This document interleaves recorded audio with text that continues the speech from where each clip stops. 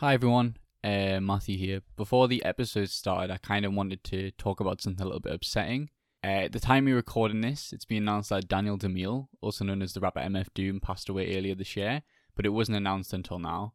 Now this is relevant to the episode. This week's album choice was Demon Days by Gorillaz, with MF Doom featuring on one of the tracks November Has Come. Me and Crunchy even go into discussion about him a bit and how much we're both fans of him. MF Doom was literally one of, if not my favourite musical artists. I mean, I literally use one of his beats, White Willow Bark, as the intro and outro music for the podcast. He taught me to be unique and be myself. And even his music, one way or another, got me to skate more. I listened to his music all the time when I went out skating and stuff. It's awful to hear this news, but all I can do is just urge you to check out his music if you haven't already, as his discography inspired so many modern rappers of today, such as Tyler, the Creator, Joey Badass, like so many people. His music is a part of hip-hop history, and he'll certainly go down as one of the best rappers of our time. Thank you for taking the time to listen to this, and I hope you enjoy the episode.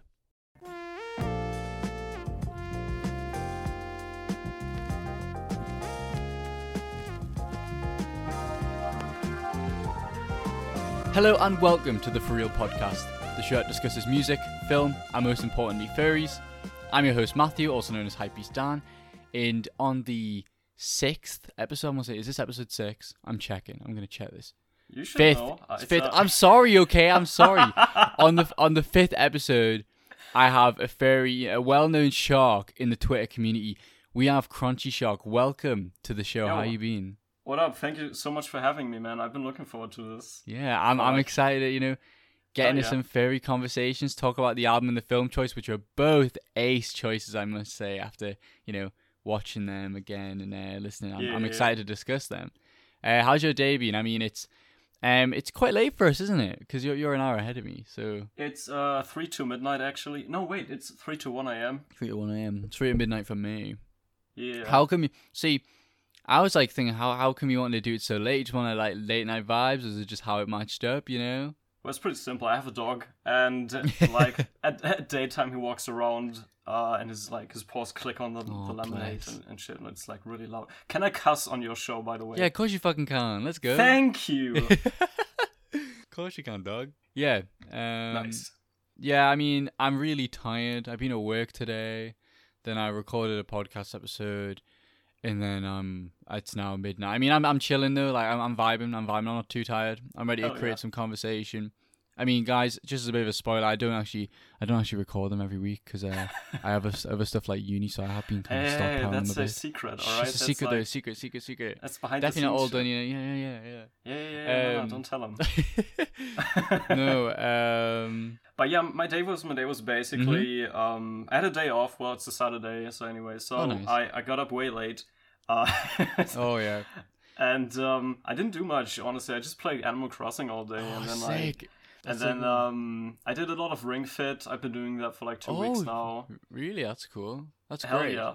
I've been meaning to get into fitness for the longest time, and like I finally got something that gets me into it, and it's great. That's fantastic. I have Animal Crossing. Obviously, I got New Horizons. I got that on release date, and I sweated the fuck out of it until like 5 a.m. for every day for a week, and then I stopped playing it, and it was just like it was so weird. I think it was just because I got to a point in the game where I didn't really like my island, and it was just kind of all messy, and I couldn't be bothered to fix it. So now what I'm trying to do is I'm the classic, film indie kid. I've got one of those box CRT TVs in my room with a VHS player. And I've got a GameCube as well, and I've got Animal Crossing on GameCube, and I'm going to try and get back into the original, because I think it's really nice. And I mean, too. Yeah, it's great. I loved all the features that they added to New Horizons, obviously, and it was fantastic. But at the same time, I do like the idea of starting a nice, new, simplified, like, original version of the game. So I'm excited. I mean, I haven't found the chance to, boot it up again and start it, but I'm definitely going to find the time to do that. So I'm looking forward to starting a new Animal Crossing world. It's definitely a lot of fun. Like, I mean, there's not much to do in the old ones. You just basically pay off your house, and that's kinda it. But it's still a lot of fun. Yeah, I did feel like, I know this is just a personal thing, like this is a personal reason that not everybody else will experience, but I felt that New Horizons was very competitive in terms of how it's not supposed to be a competitive game. It's supposed to be a relaxing game, and I think I forgot that, and I think a lot of people forgot that, because every time when the game was massive, I would like refresh fucking Twitter, and somebody would have like a fountain dedicated to a villager and like a real life forest, and I would just be like, I have like a DJ deck on the beach where I play like fucking Mr. Worldwide Pitbull songs like that. That's like the peak of my that's the peak of my village in Animal Crossing. I mean, it doesn't have to be anything like super out of the ordinary. Like if you vibe with having a DJ set on the beach, then fucking go for it. Exactly. I just have a barbecue on the beach. Like that's all I have right now. I just definitely felt like sometimes I'd be like, oh, I'm really proud of like doing this path layout or like doing these trees layout. And then like I would look at Twitter and somebody would be like, I created the entirety of like Jellystone Park, whatever the fuck it is, in Animal Crossing. And I'm like, what the hell? Yeah, that's just crazy. Stuff that people do with video games sometimes. Yeah. No, I'm definitely going to get back into it. I think it's a good time to do it as well. Yeah, it is. Yeah, okay, so let's kind of jump into, the furry side and yourself personally. Do you want to introduce yourself, a little bit? Well, I mean, what's that? No, I'm just kidding. Okay, so I'm Fel. I'm a fairly known green shark off of Twitter. I've been in the fandom for about, I think, almost 11 years. Should be 11 years. 11 years. Yeah. All these people I'm interviewing are making me feel like a fucking baby.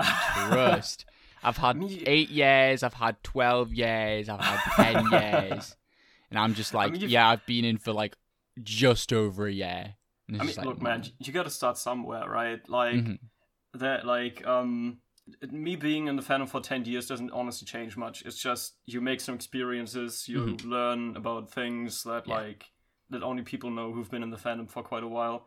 Oh yeah. And like you meet people, you part with people. It just happens, And a lot of shit happens in 10 years. I didn't start out as a shark. Some people keep their personas for like 20 years. Mm-hmm. Some people have a new persona every 5 minutes. But I actually started out as a fox. Oh, interesting. Okay.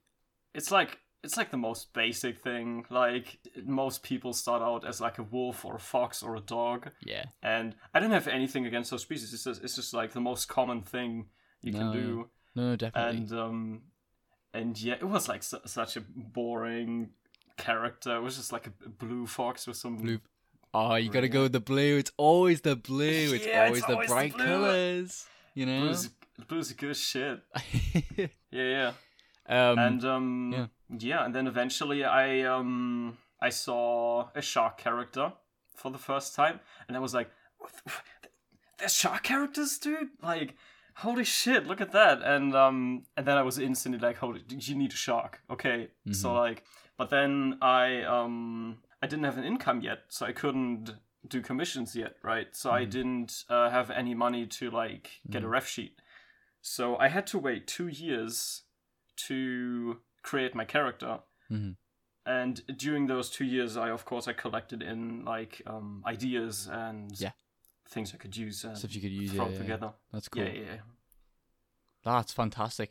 I think the only person that I know that personally that has a shark surname is my friend Jay. She has a bat and a shark surname, so shout out to Jay.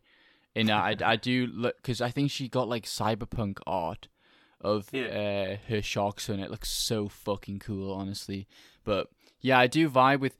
Obviously, I love all kind of species of furries, but it is really refreshing to see something like different. And I mean, I do think shark sonas are becoming, or like just like aquatic mammals and stuff, are becoming a little bit more common now. But definitely, like when you first started being a furry, like 10 years ago or whatever, like it was mainly just like fox, dogs, bears, classic fluffy mammals. 10 years ago, there wasn't much to pick from. Like there were, as you said, foxes, wolves, and dogs mostly, and the occasional poke fur, which don't get enough recognition in the fandom, I think.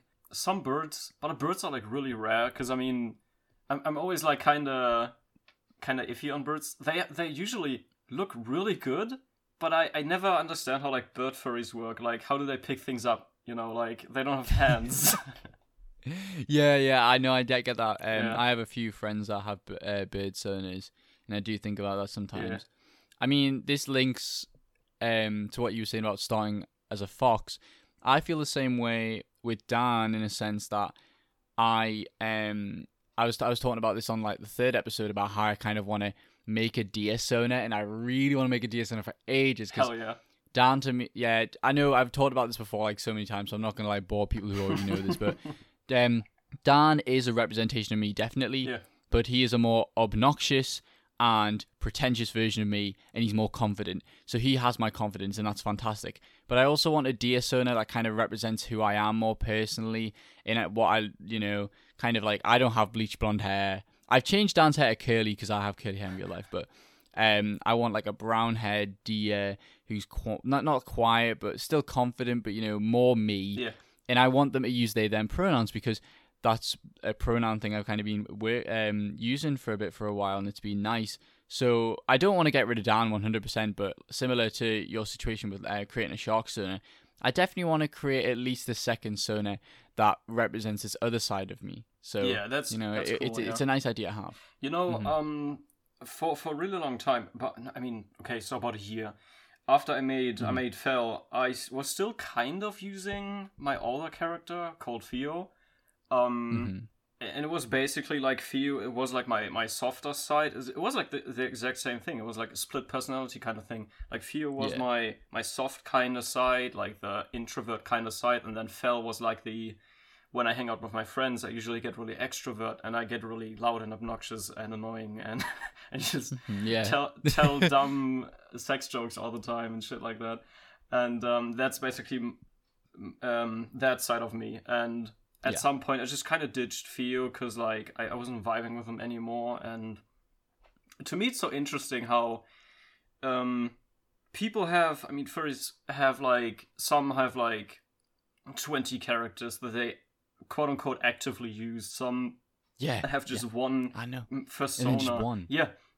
And some people have like 2 characters. Some people have whatever 5, and some people switch between characters and have like quote unquote the seasonal character, and then there's like the permanent sonar, kind of like me, and it's like so diverse. I love it. It is so interesting to think that people have different interpretations of how to implement this core part of being a furry. Yeah. I mean, you don't have to have a sonar to be a furry, not in the slightest, but you've got to admit most, if not all, well, at least most furries have a persona. Yeah. So, and it is interesting to see that some people are very set on having one, some people kind of like having more than one, having 2 or 3. And it is, I mean, the more furries there are with loads of different characters, the more diverse it gets as well. And it is lovely to see so many different kind of walks of, animal life absolutely. on the good old furry sphere, as I would say. And Twitter, Twitter and furry sphere. Something I was thinking about, I was talking to this other person who had like a very specific animal, and they had a Telegram chat just for that animal. Do you have a similar thing with like sharks? I'm not saying like, do you have a Telegram chat, but do you, for example, have, maybe have, you get more commissions and you're very close knitted with other people with shark sonars? Would you say that's the case? I'm very close. Yeah, there's a thing. I honestly don't know much about other furry species, but with sharks, most sharks are in this like big shark circle that's like not entirely closed off, but it's essentially most sharks know each other in the fandom, at least the ones on Twitter, and that's a really great thing. Like, it's probably also like other like rare races of furries, like of course birds. Yeah. Well, dragons aren't that rare, but like they're not that common anymore, I think.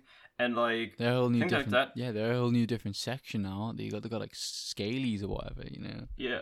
And it's like, you just instantly recognize each other, like, oh, there's a shark. Hey, well, that's instantly, like, charismatic to me. And it's, I do a thing every year, well, besides this year, because I didn't want to spam the timeline during Black Lives Matter protests and take up the timeline with that, because I thought that was a lot more important. Yeah, and but I've been doing a thing for I think 2 or 3 years now where there's like an online Hunger Games generator where you can put in characters and then it does like a story for you. Yeah. I've been doing that with the Shark Circle on Twitter. And I call it the Shark Hunger Games. And basically what I do is I do like a post where I go like essentially 1 month before it actually starts. Which I usually do it in Shark Week. That's cool. And basically what I do is I call all sharks to reply to the post and be like, hey, I want to partake in the Shark Hunger Games, sign me up. And then I'll have them send an icon. If they don't, I'll just use their Twitter icon. And I gotta add pronouns, of course, and then I'll just add them to the pile. And it's like, I think, 36 or 24 characters. Yeah. I don't remember. That's dope as fuck. Yeah, and then it's just like go through the entire game, screenshot everything, and then I spread out the posts between like the entire week. Because you couldn't do that with someone like me because there's so many dogs. It would just be like, I don't know, it'd be chaos. It'd be absolute chaos. And I think it definitely. I mean, I'm speaking for yourself here, but I'm assuming it does feel very close knitted. Like only sharks are allowed in this. I have such a unique, indifferent character, and it is really nice to meet other people with this unique, indifferent species as well. So that must be a nice thing to think about. Well, of course, I cannot say that I'm not biased because I am. I of course want to be one of my friends to be in it. And like the people I know well, because you never know when a furry turns out to be a bad person, you know. So I don't want to associate myself with like problematic quote unquote people. Yeah. So I of course pick the people that I know first, and then after that I pick quote unquote random people. Yeah. So it's like I go for people I know and then put those in, and I also. In the Hunger Games, you can like make teams, right? So you always have like 2 people teams. Yeah. And people can also like come to me and be like, hey, I want to be on one team with this person, and then I'll just put them in the same team and stuff like that. And it's just good fun. Yeah, that's really cool. Yeah.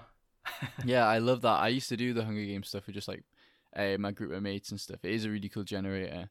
It's a lot of fun. Yeah. Yeah. What kind of stuff do you do creatively? Because you were talking to me off podcast about how you do so many different projects, but you just can't focus on one thing. And it is great that you have like a diverse range of creative like outlets. But what would you say is one that you kind of enjoy doing the most? Because you were talking about how you do voice acting sometimes as well. I do voice acting sometimes. I don't really do it publicly much because I don't think I'm the best at it. Bless. I'm really held back by my English because I'm not English isn't my national language. I'm actually German, and it does take away from my ability to speak the language well because I don't practice it enough. I mean, unfortunately, you speak it on this podcast like completely fine though. Like, if you told me that, like, apart from like the slight accent, obviously. If you told me that you were a native English speaker, like, I would not double take. Like, I'm not even saying that'd be nice, like, genuinely. So, I think you have the chance to do something with that, definitely. But I do understand your setback though. Well, a lot of people actually have told me that, but it's like I'm always kind of held back by my mind, of course, telling me, hey, you're not definitely good enough at this and whatever, you know how it is. Yeah. And I've tried. There was a time. A few months ago, where a voice acting meme was going around on Twitter, which actually brought me into this whole thing, where basically you post an image that says, give me lines and I'll have to voice them. And I did that, and I got a ton of things, and I voiced all of them. I spent like 3 hours voicing things. And then I went into Premiere and made a video on it. But about 90% into editing, like I only needed to edit the music in, basically, the background music. Everything else was done. I started feeling like, hey, this isn't good enough. And then I scrapped everything, unfortunately. That sucks. Definitely. It was like 10 hours of work. Yeah. I mean, as somebody who also makes creative stuff, it is definitely something that is... It's a hurdle to come across, in a sense. And it is something that everybody struggles with, and it is hard. But you just got to think like you started making this for a reason, and I feel like that reason for me personally is because I want to finish it and I want to show it to other people. And I mean, if you're ever doubtful about something like that, you can always also just maybe message close friends, or, well, first of all, close friends that you know are going to be nice about it, and also close friends that you know are going to be honest. So if they're like, I don't think this is great, but you can improve it by doing this, then you know that you can kind of create something that's to the best of your ability, and it prevents stuff like that where you get worried about, you know, it being good enough, etc., etc. But I totally get that, and it is a really hard thing to kind of set your mind to, and I even personally have problems still with it myself. I mean, this entire podcast situation, I fucking edit episodes, and I'm like, oh my god, you can hear me putting my glass of water down at that part, and I forgot to edit it out. And then like I'll talk about it with my mate, and my mate will be like, no one fucking cares. I just listen to you talk about fashion. Like, it does not matter in the slightest. Like, nobody's gonna pause it and be like, oh my god, I've just heard them fucking drop their glass on the table. I'm gonna stop listening right now. They are an absolute detriment to podcasting. You know, it's not like that at all. Not everybody's gonna be perfect. You know, you gotta make stuff to get to that level, and it's all about improving yourself. Yeah, overthinking is absolutely a part of like improving, and it's like essentially the part where you get over yourself and tell yourself, hey, why would I care about this? Yeah, is basically where like you make or break a hobby, essentially. And that's like, if you get over the hurdle once of telling yourself, hey, I'll just do this now, then usually it should work out for you. Yeah, exactly. That is the case, definitely, 100%. Yeah. So I've been burning through so many hobbies, like, so we got voice acting. A while ago, I used to practice scratching. Oh, sick. Traditionally, with just a regular ass turntable and a mixer and actual scratch plates, like not even virtual plates. Oh, cool. Yeah, I did that for about 2 weeks. 2 weeks, okay. Yeah.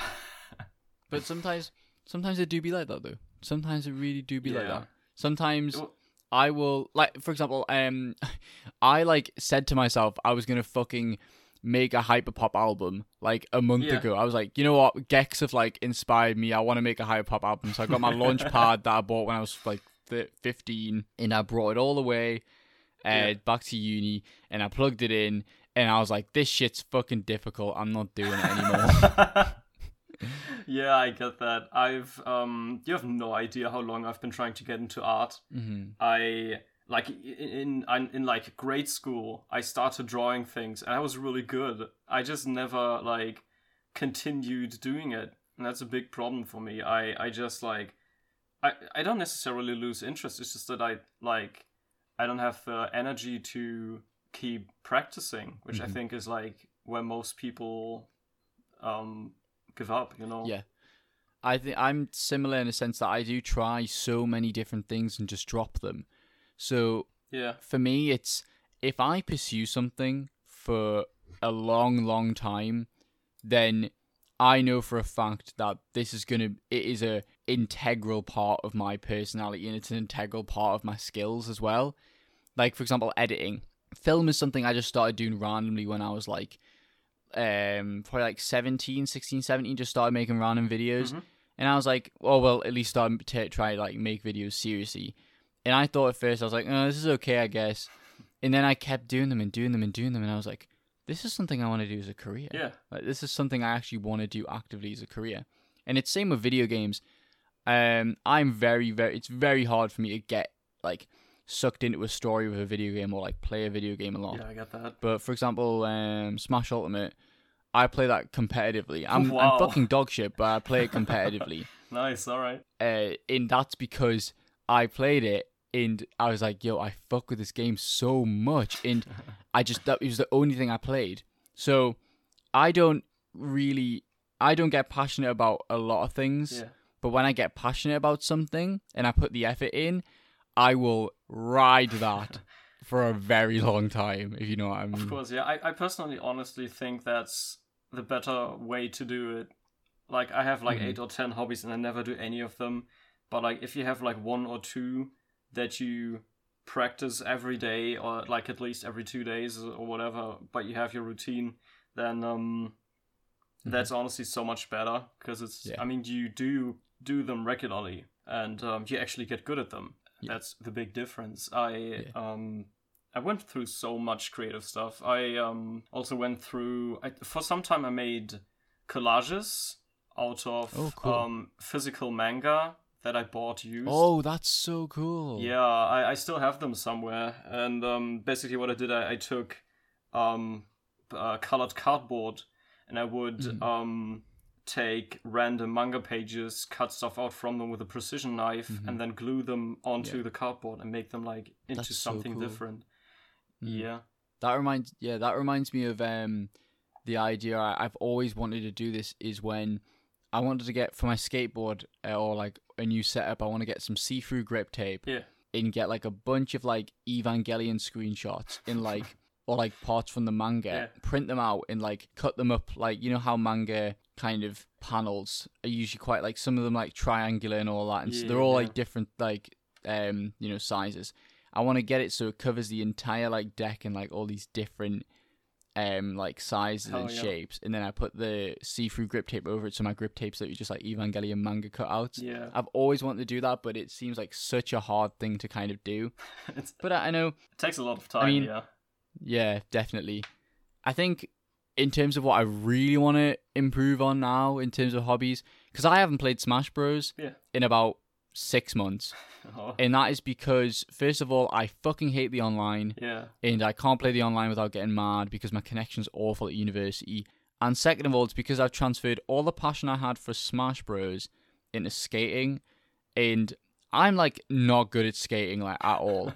But I enjoy skating, and in terms of like linking skateboarding to my like mental health and stuff, like skating really helps me clear my head. Like I love it so much. Yeah. And it's something, it's nice. It's a nice little, you know, nice little boost of serotonin when, you know, I'm trying to land a trick and then I finally land it.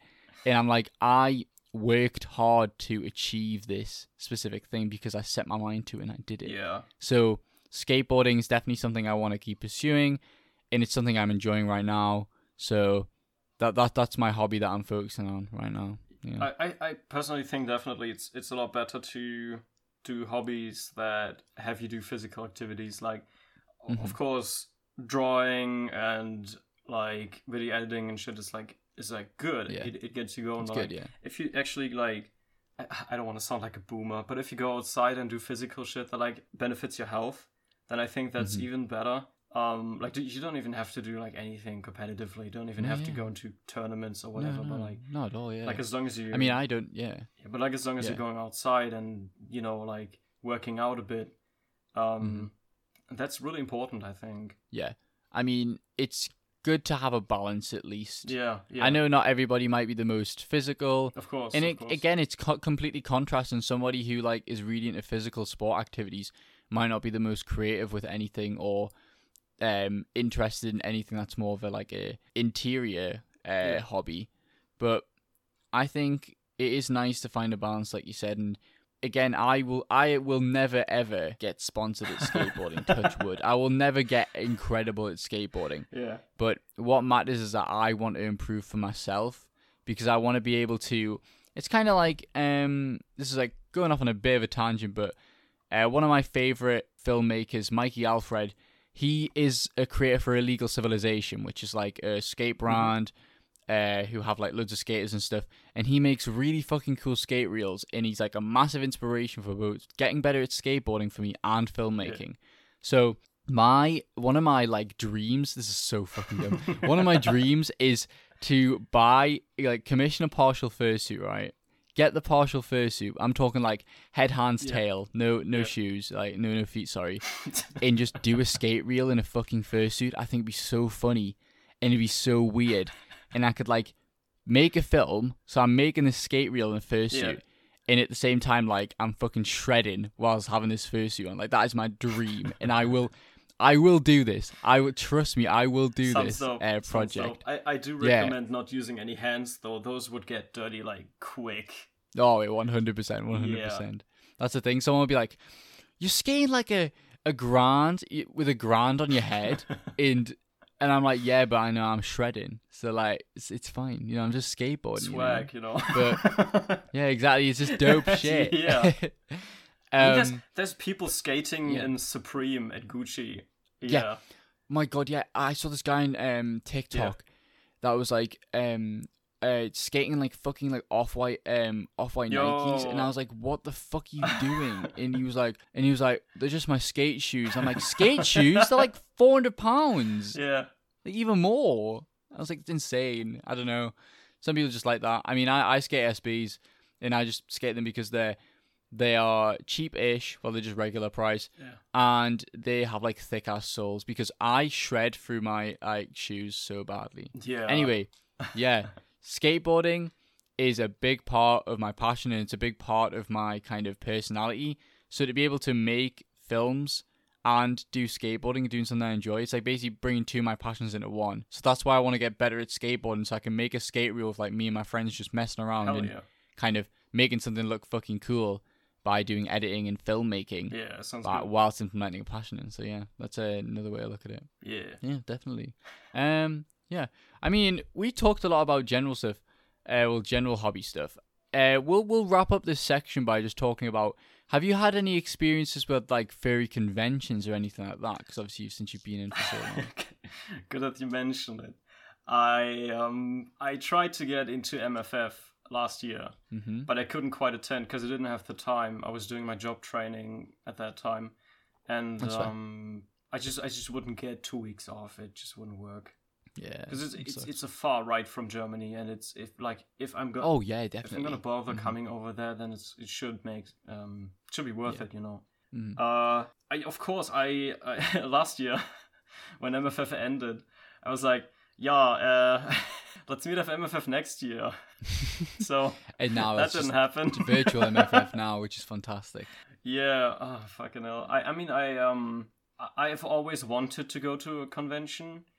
I've been thinking about going to Eurofurence, which is Germany's biggest furry convention. I think even like Europe's biggest furry convention. Yeah. And then I looked at the hotel prices. Oh yeah, damn. It's like $250 a night. That's crazy. Yeah, it's mad. When I planned to go to Confuzzled, which is the big convention in the UK, me and my girlfriend were not going to get a hotel room. We were just going to get an Airbnb and just go there. Yeah, honestly, it makes more sense. Yeah. And I mean, hotel rooms isn't... I mean, it would be my first convention. I mean, I don't really know... By what I've heard through a few sources about hotel parties and hotel lobbies and hotel rooms, I think I would feel a bit more comfortable getting an Airbnb, as they would say. But, and quote unquote going home. Yeah. But I mean, no judgment at all. No judgment at all. Like 100%. It's a massive part of conventions and stuff, and I mean they're not all inherently bad like that. But I think Airbnbs. I think it was also because I was only going to go to the convention for 1 day, so it didn't really make sense to me like book a hotel, like to book the hotel there or whatever. And it was cheaper just to get an Airbnb there and just get a train. Like there was like a shuttle to the convention center or whatever because it's near the airport. But that's nice. Yeah. Yeah. It's cool. I mean, we're on like 35 minutes, so I think we should move on to the album choice of this week, which was Demon Days by Gorillaz.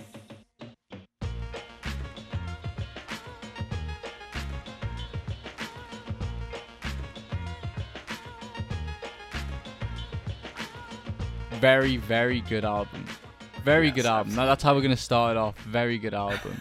So, Demon Days is my favorite Gorillaz record.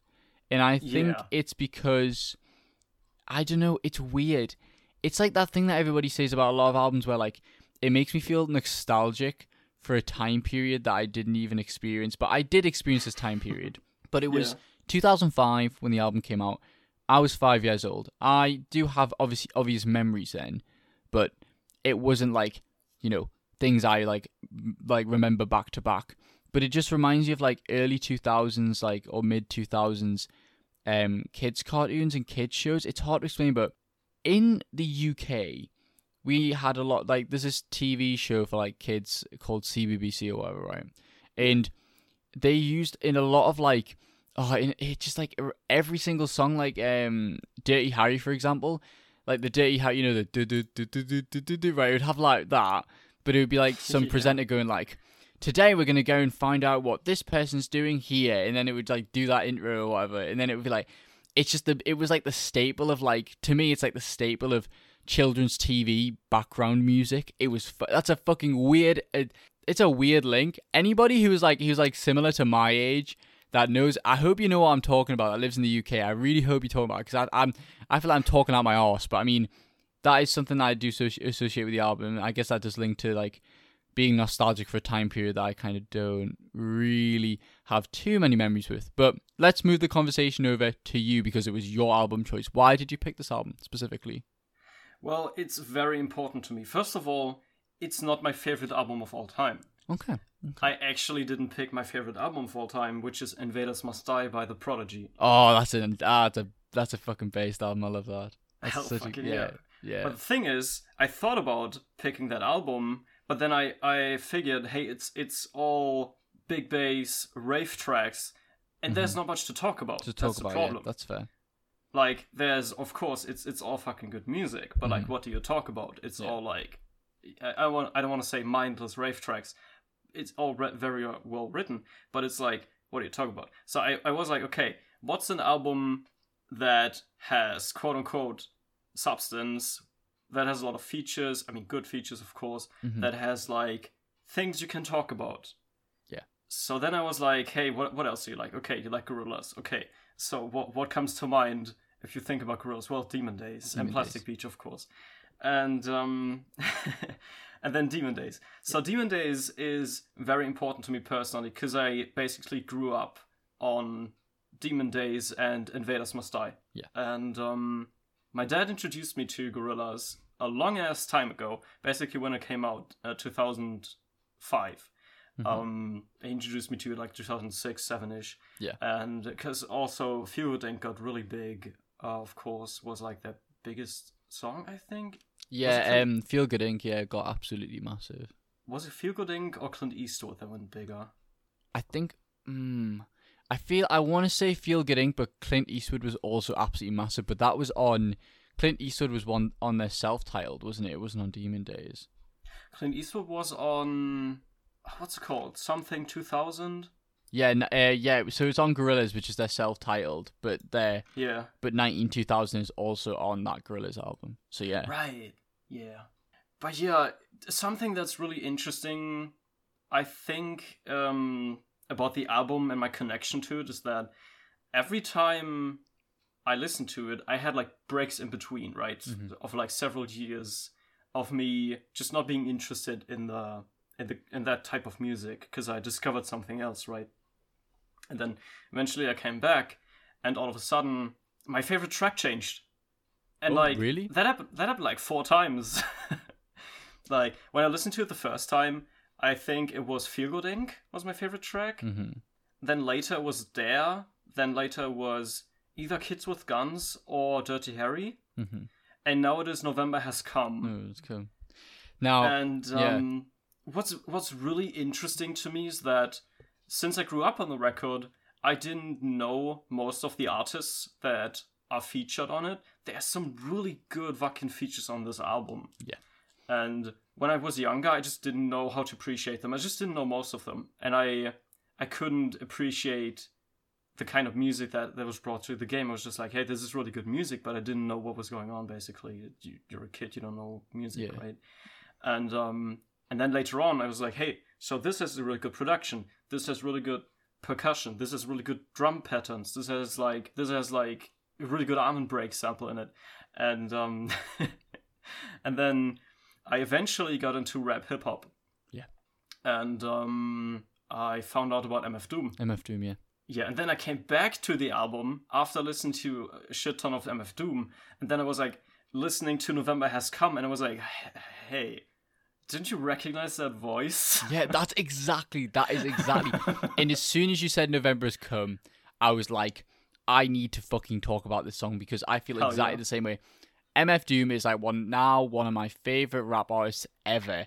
And Yeah, I listened to Demon Days before I'm a massive hip hop head. I'm a massive rap head now. Yeah. And when I listened to Demon Days, that was not me at all. I hardly listened to rap. I only listened to like bands and like stuff like the Gorillaz, etc. Yeah. And I really wasn't in rap at all. And then I left listening to Gorillaz for a while. Then I came back to them. Obviously, I've came back to them recently. Once now they've released Song Machine and stuff. And I think was it The Now was also a really good album. But anyway, I came back to Demon Days and I listened to November Is Coming. I'm like, holy shit, it's fucking MF Doom. That's Doom.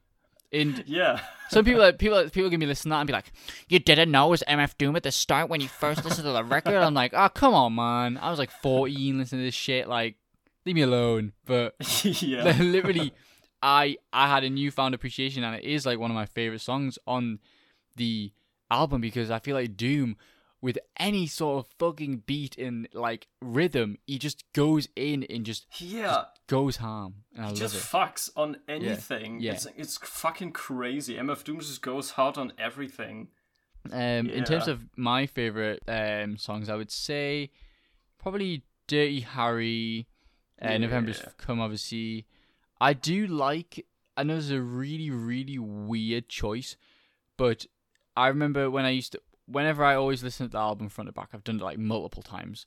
I always loved the storytelling of the fire coming out the monkey's head. I used to love it so much. Yeah. It's really good, and then when it changes it up a bit, and it's lovely. I've really liked it. It's just like what I like so much about Demon Days is that it's not just quote unquote mindless music making. I mean, of course, mindless music making can be really good, but it's like it has this mood to it that's like carried through the entire record and is kept up until the end. Yeah.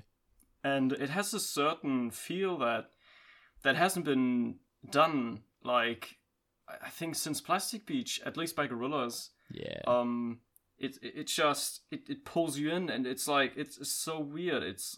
Demon Days is one of those albums that you really shouldn't skip anything on, even if you don't really vibe with it that much. I agree. And okay, so first of all, I'm kind of a music elitist, right? So I don't want to be like too cheeky here, but basically I am personally of the opinion that you shouldn't shuffle an album. It's meant to be listened as it was written. No, I get that. I fully get that. I agree to like I mostly agree with you, like, to an extent.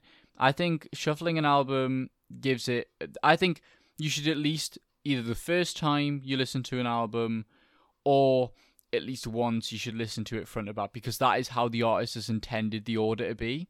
Yeah. But in terms of shuffling, I do think it kind of gives you a newfound kind of experience with the album, and also sometimes, like, for example, Tyler Creator's Flower Boy, I know that people have like put like not like fan edits, but like fan kind of organization, I guess. It was like fan orders. Like, somebody said, like, this is how I think Flower Boy should have been ordered. And like, for me, like, I understand that, but with an album like Flower Boy, I feel like it really doesn't work in any other order apart from front to back, because it's an album that does the classic transition between every song. So like, it just all abruptly ends. Anyway, that's a completely different kettle of fish, but I totally get that. And I think, especially with Demon Days, where you have songs that tell stories, and you have a band with heavy lore, because it's a virtual band. You got virtual members, and all of the kind of, even though you have ones that have literal stories, like fire coming out the monkey's head, you also have songs like El Manana, if that's how you say it. I think it's El Manya. El Manya. See? Yeah. Perfect. So it's a good thing. Wait, no, El Manana, actually. El Manana. Perfect. Yeah. Well, you have songs like El Manana, where it's a more like, melancholic song, but it does still tell the story of the band. I think might be specifically about 2D. No, not 2D, sorry, Noodle maybe, I think. But I don't know, I'm a bit unsure. But basically, since the band is very story and narrative based, in that, I mean, albums are there sometimes to tell stories, And I think this is especially the case with Gorillaz. Yeah. So that's why listening to a Gorillaz album in order, especially for Demon Days, is vital. There we go. I mean, honestly, even more with Plastic Beach. Plastic Beach was like...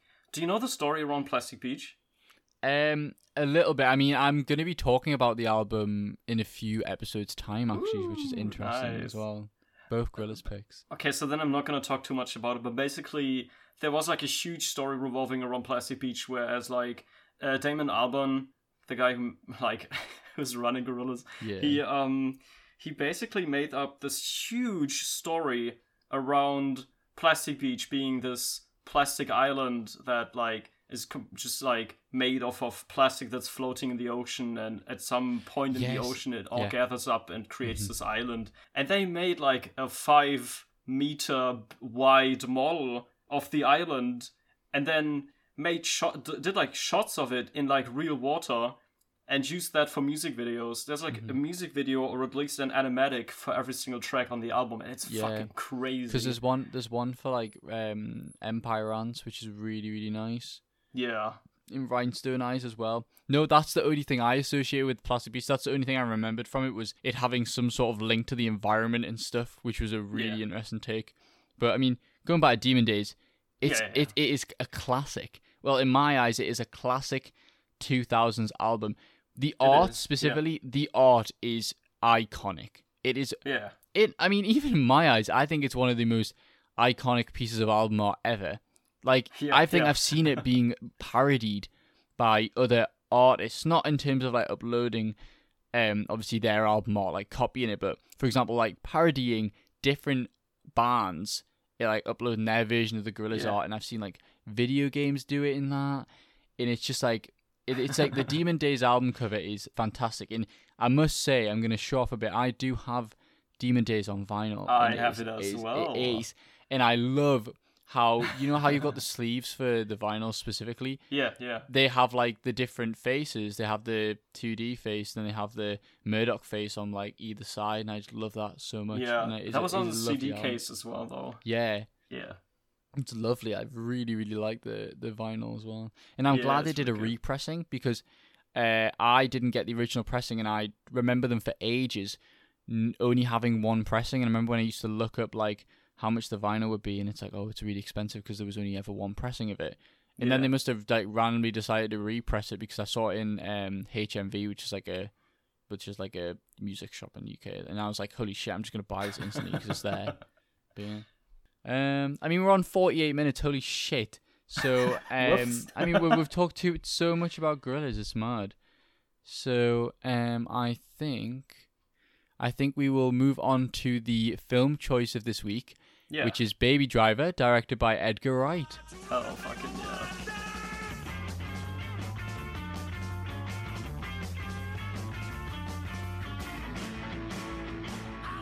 And we both watched it to prepare for the episode. Yeah, we both watched it like just now. A few hours ago. And wow, Baby Driver is something. My friend, I was messaging my friend. I was like, oh, I'm watching Baby Driver, and he was like, holy shit, you're watching Baby Driver? And he's like, yeah. He's like, get the fuck off your phone then. And I was like, god damn. He was like, just focus on the music direction, focus on the music. And I was like, oh, what? And I gotta say, I gotta kick this off. The music direction in this film is phenomenal. Yeah. It is incredible. I mean, it's classic Edgar Wright. It's like, but obviously Edgar Wright is a director, is usually known like Scott Pilgrim and like the kind of Cornetto trilogy of Hot Fuzz, Shaun the Dead, The World's End. He's known to like do lots of like cuts to music, like edits cuts to music, but this is more like sound cuts to music. Like you have like gunshots to beats and stuff. I mean, I could go on about this for days. I mean, I literally just watched the film. I will let you take over. Why did you choose this film? You know, well, how come? Well, the thing is, I'm not too huge on movies, so I only have like a small, quote unquote, small range of movies that I watch often. Basically, I don't watch new movies all the time. So like, I prefer watching the movies I know over and over, basically. So I keep finding different like tiny details and stuff. Mm-hmm. So I got in the mood for Baby Driver because it's one of my favorite movies, honestly. And I just like it so much because I'm really, really huge into music. Like, music is like my biggest thing. Like, I cannot be without music, basically. And having a movie center around drifting, music, and good characters, It's and fantastic.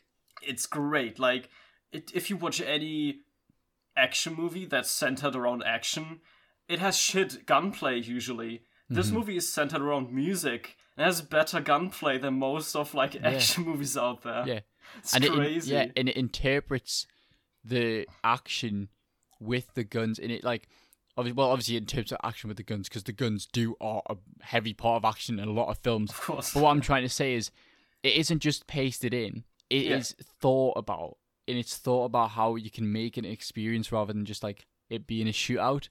Yeah. And I do love how it's hard to explain, but they could have just, Edgar Wright could have easily just went, oh, I'm gonna make the gunshots go to the beat of the song, which is still cool. But the entire point of the reason it being like that is because the main character, Baby, it's a heavy part and theme of the film because of his character and his relationship with music. Yeah. And then there's a lot of things that you never notice until someone tells you. Yeah. For example, I have a bunch of notes. I have a ton of notes. I have a feeling I know what you're going to go on about as well.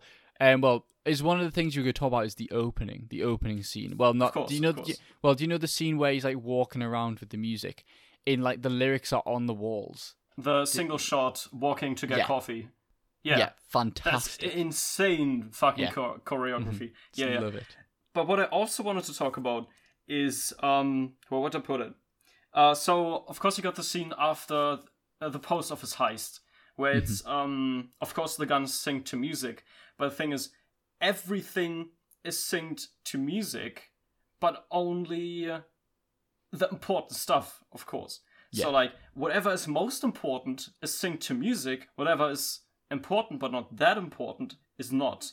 And that's fucking crazy, I think. It's whenever I forgot his name, but it's whenever the guy who had the girlfriend in the group, or like not apart from Baby, who had the kind of partner in crime kind of thing. It was whenever he was shooting at the police, it was always like syncing up because it was like, and I think that was lovely. That was so good. I'm really bad with actor names because I don't watch enough movies to care, and I don't care about celebrities at all. But I actually looked up his name because his performance in the movie was my favorite performance in the movie, honestly. His name is John Hamm. John Hamm, yeah. And he just fucking goes off. He's so good in his character. Yeah. He delivers lines so well, and then the whole gunplay and the whole thing with his girlfriend, and it's just crazy. And I mean the final act, in a sense, the final act is fantastic. Yeah, and the way that's handled with his acting, and his character is great as well. Yeah, I definitely felt engaged. Yeah. Yeah, something I also wanted to talk about was Edgar Wright puts little quote unquote Easter eggs. I don't want to say Easter eggs, it's a gaming term, but you know what I mean. Little secrets, little wink nudges, to his other movies. I just wanted to quick pop quiz. Did you notice anything related to his other movies? Because there were some things. See, I didn't, but obviously you've seen this film a few times. Okay, so the thing is, if someone tells you what's similar to other movies that Edgar Wright made, you instantly notice. So one thing is, what Edgar Wright really loves doing is putting a TV scene in his movies, and then whenever the character changes TV channels, one channel goes thematically into the next. So, or sometimes it finishes the other one's sentence. And that happens a lot. Yeah, right? That's something that happens in Shaun the Dead. Of course, yeah, it does. Yeah. And I mean that I don't think there's a TV scene in The World's End, or what's the other one? Hot Fuzz.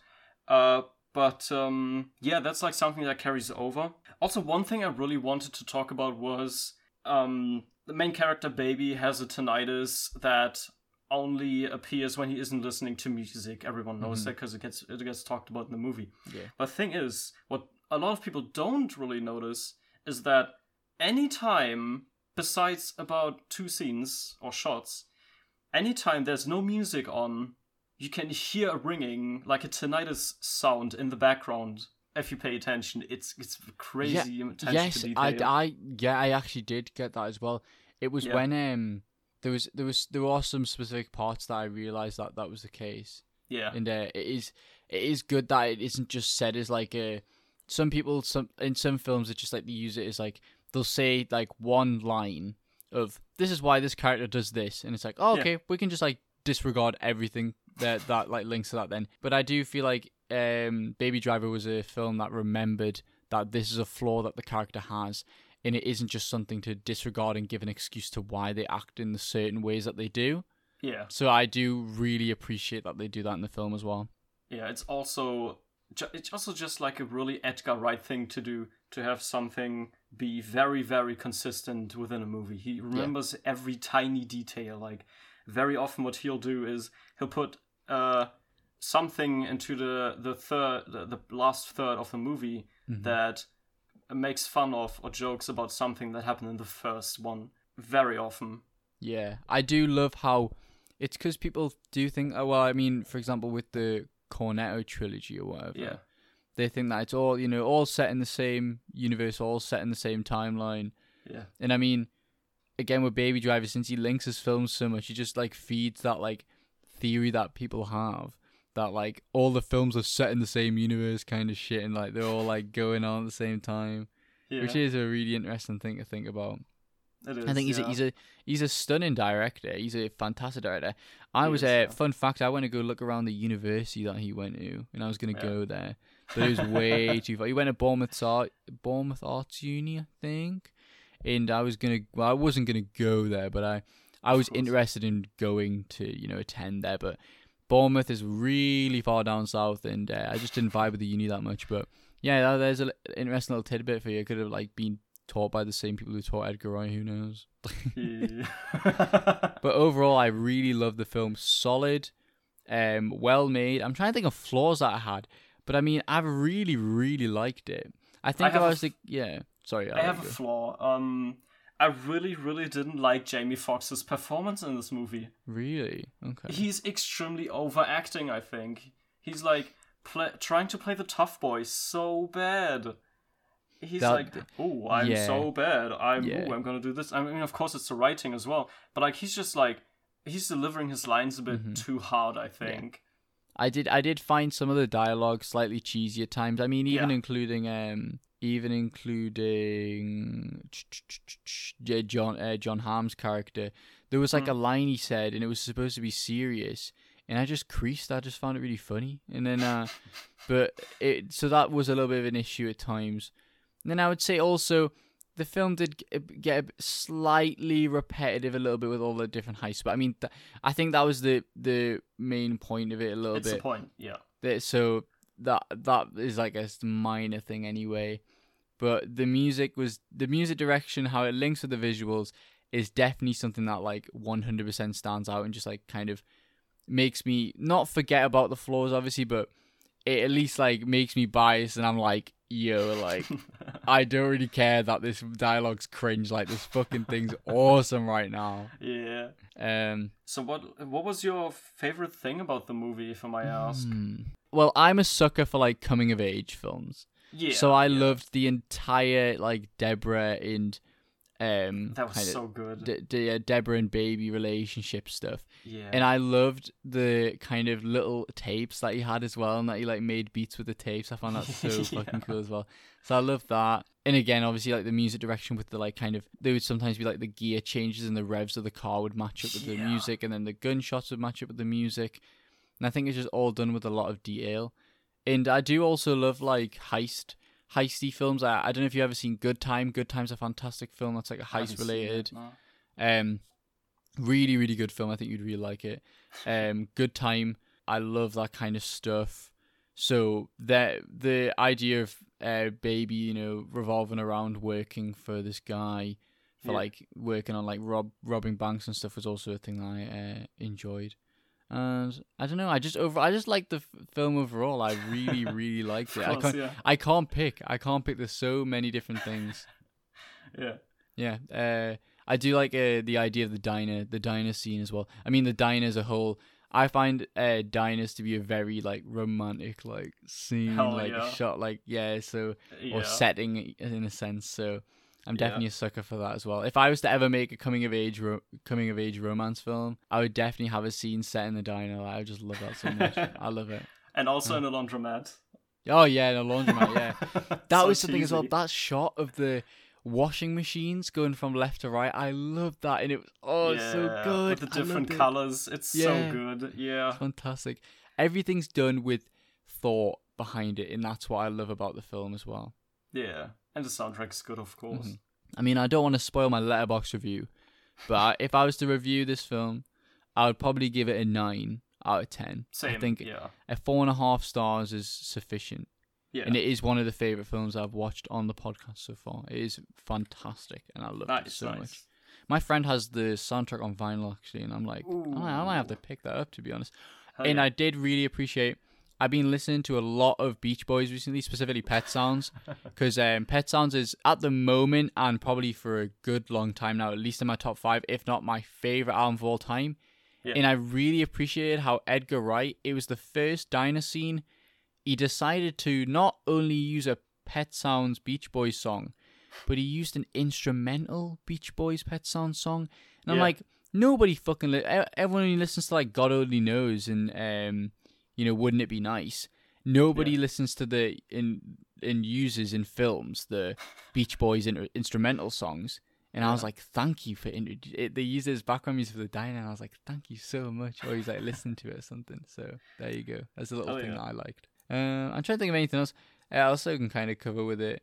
I'm really surprised I didn't watch this film when it first came out. That's why when I told my friend I was watching Baby Driver, and he was like, have you ever seen it? And I was like, no. He's like, how the fuck have you not seen this film?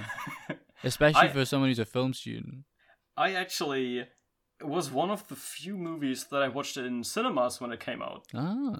I used to be not cinema safe. I used to get sick, and whenever I went to cinemas, it was shit. But like, there was a time when I went back into cinemas, and Baby Driver was one of the first movies that I watched when I was coming back into them. And I watched it, and I walked out, and before I left the building where the cinema was in, I was wishlisting it on Amazon, like the Blu-ray. Yeah, right. I've got to say, this is a confession. This is gonna round up the episode because we're on like an hour and 4 minutes. But this is my confession, guys. The films that I watch for the podcast, when people suggest them, if they're not on streaming services like Netflix or Amazon Prime, I watch them in completely legal ways, guys. By the way, Nice. this is but obviously, Obviously. But all I'm gonna say is this is the only film on the list that I couldn't find on streaming services, so I bought it. Yeah. I bought the Hell film yeah. so I could watch it because I knew it was good. I knew it was fantastic because I had so many my mates that said it was fantastic. I mean, as a film student, like all the film critics and like all the people on my course say it's a fantastic film, and I mean it's directed by Edgar Wright, yeah. so I already knew it was going to be at least good. So I thought, fuck it, I'll buy it, and I did, and I don't regret my purchase, and now I have that film, forever now. Good. It's really good. So yeah, there you go. Yeah, so I mean, that was two fantastic choices, and it was lovely to talk to you about the kind of creative stuff you do as well. Thank you so much. Yeah, just to kind of close off the episode, guys. Obviously, I was talking about my Letterboxd review or whatever. Every week, I release a review of the film that I watched for that week. And then I also have a list of every film I've watched so far with like the ranking of like which one I like the most and like which one I like the least. So far, I've literally enjoyed every single film, but obviously there's some films I like more than others. So if you want to check that out, it'll be in the link in the description below on the YouTube video, or you can just search my name on Letterboxd, which is Matthew_Beatty.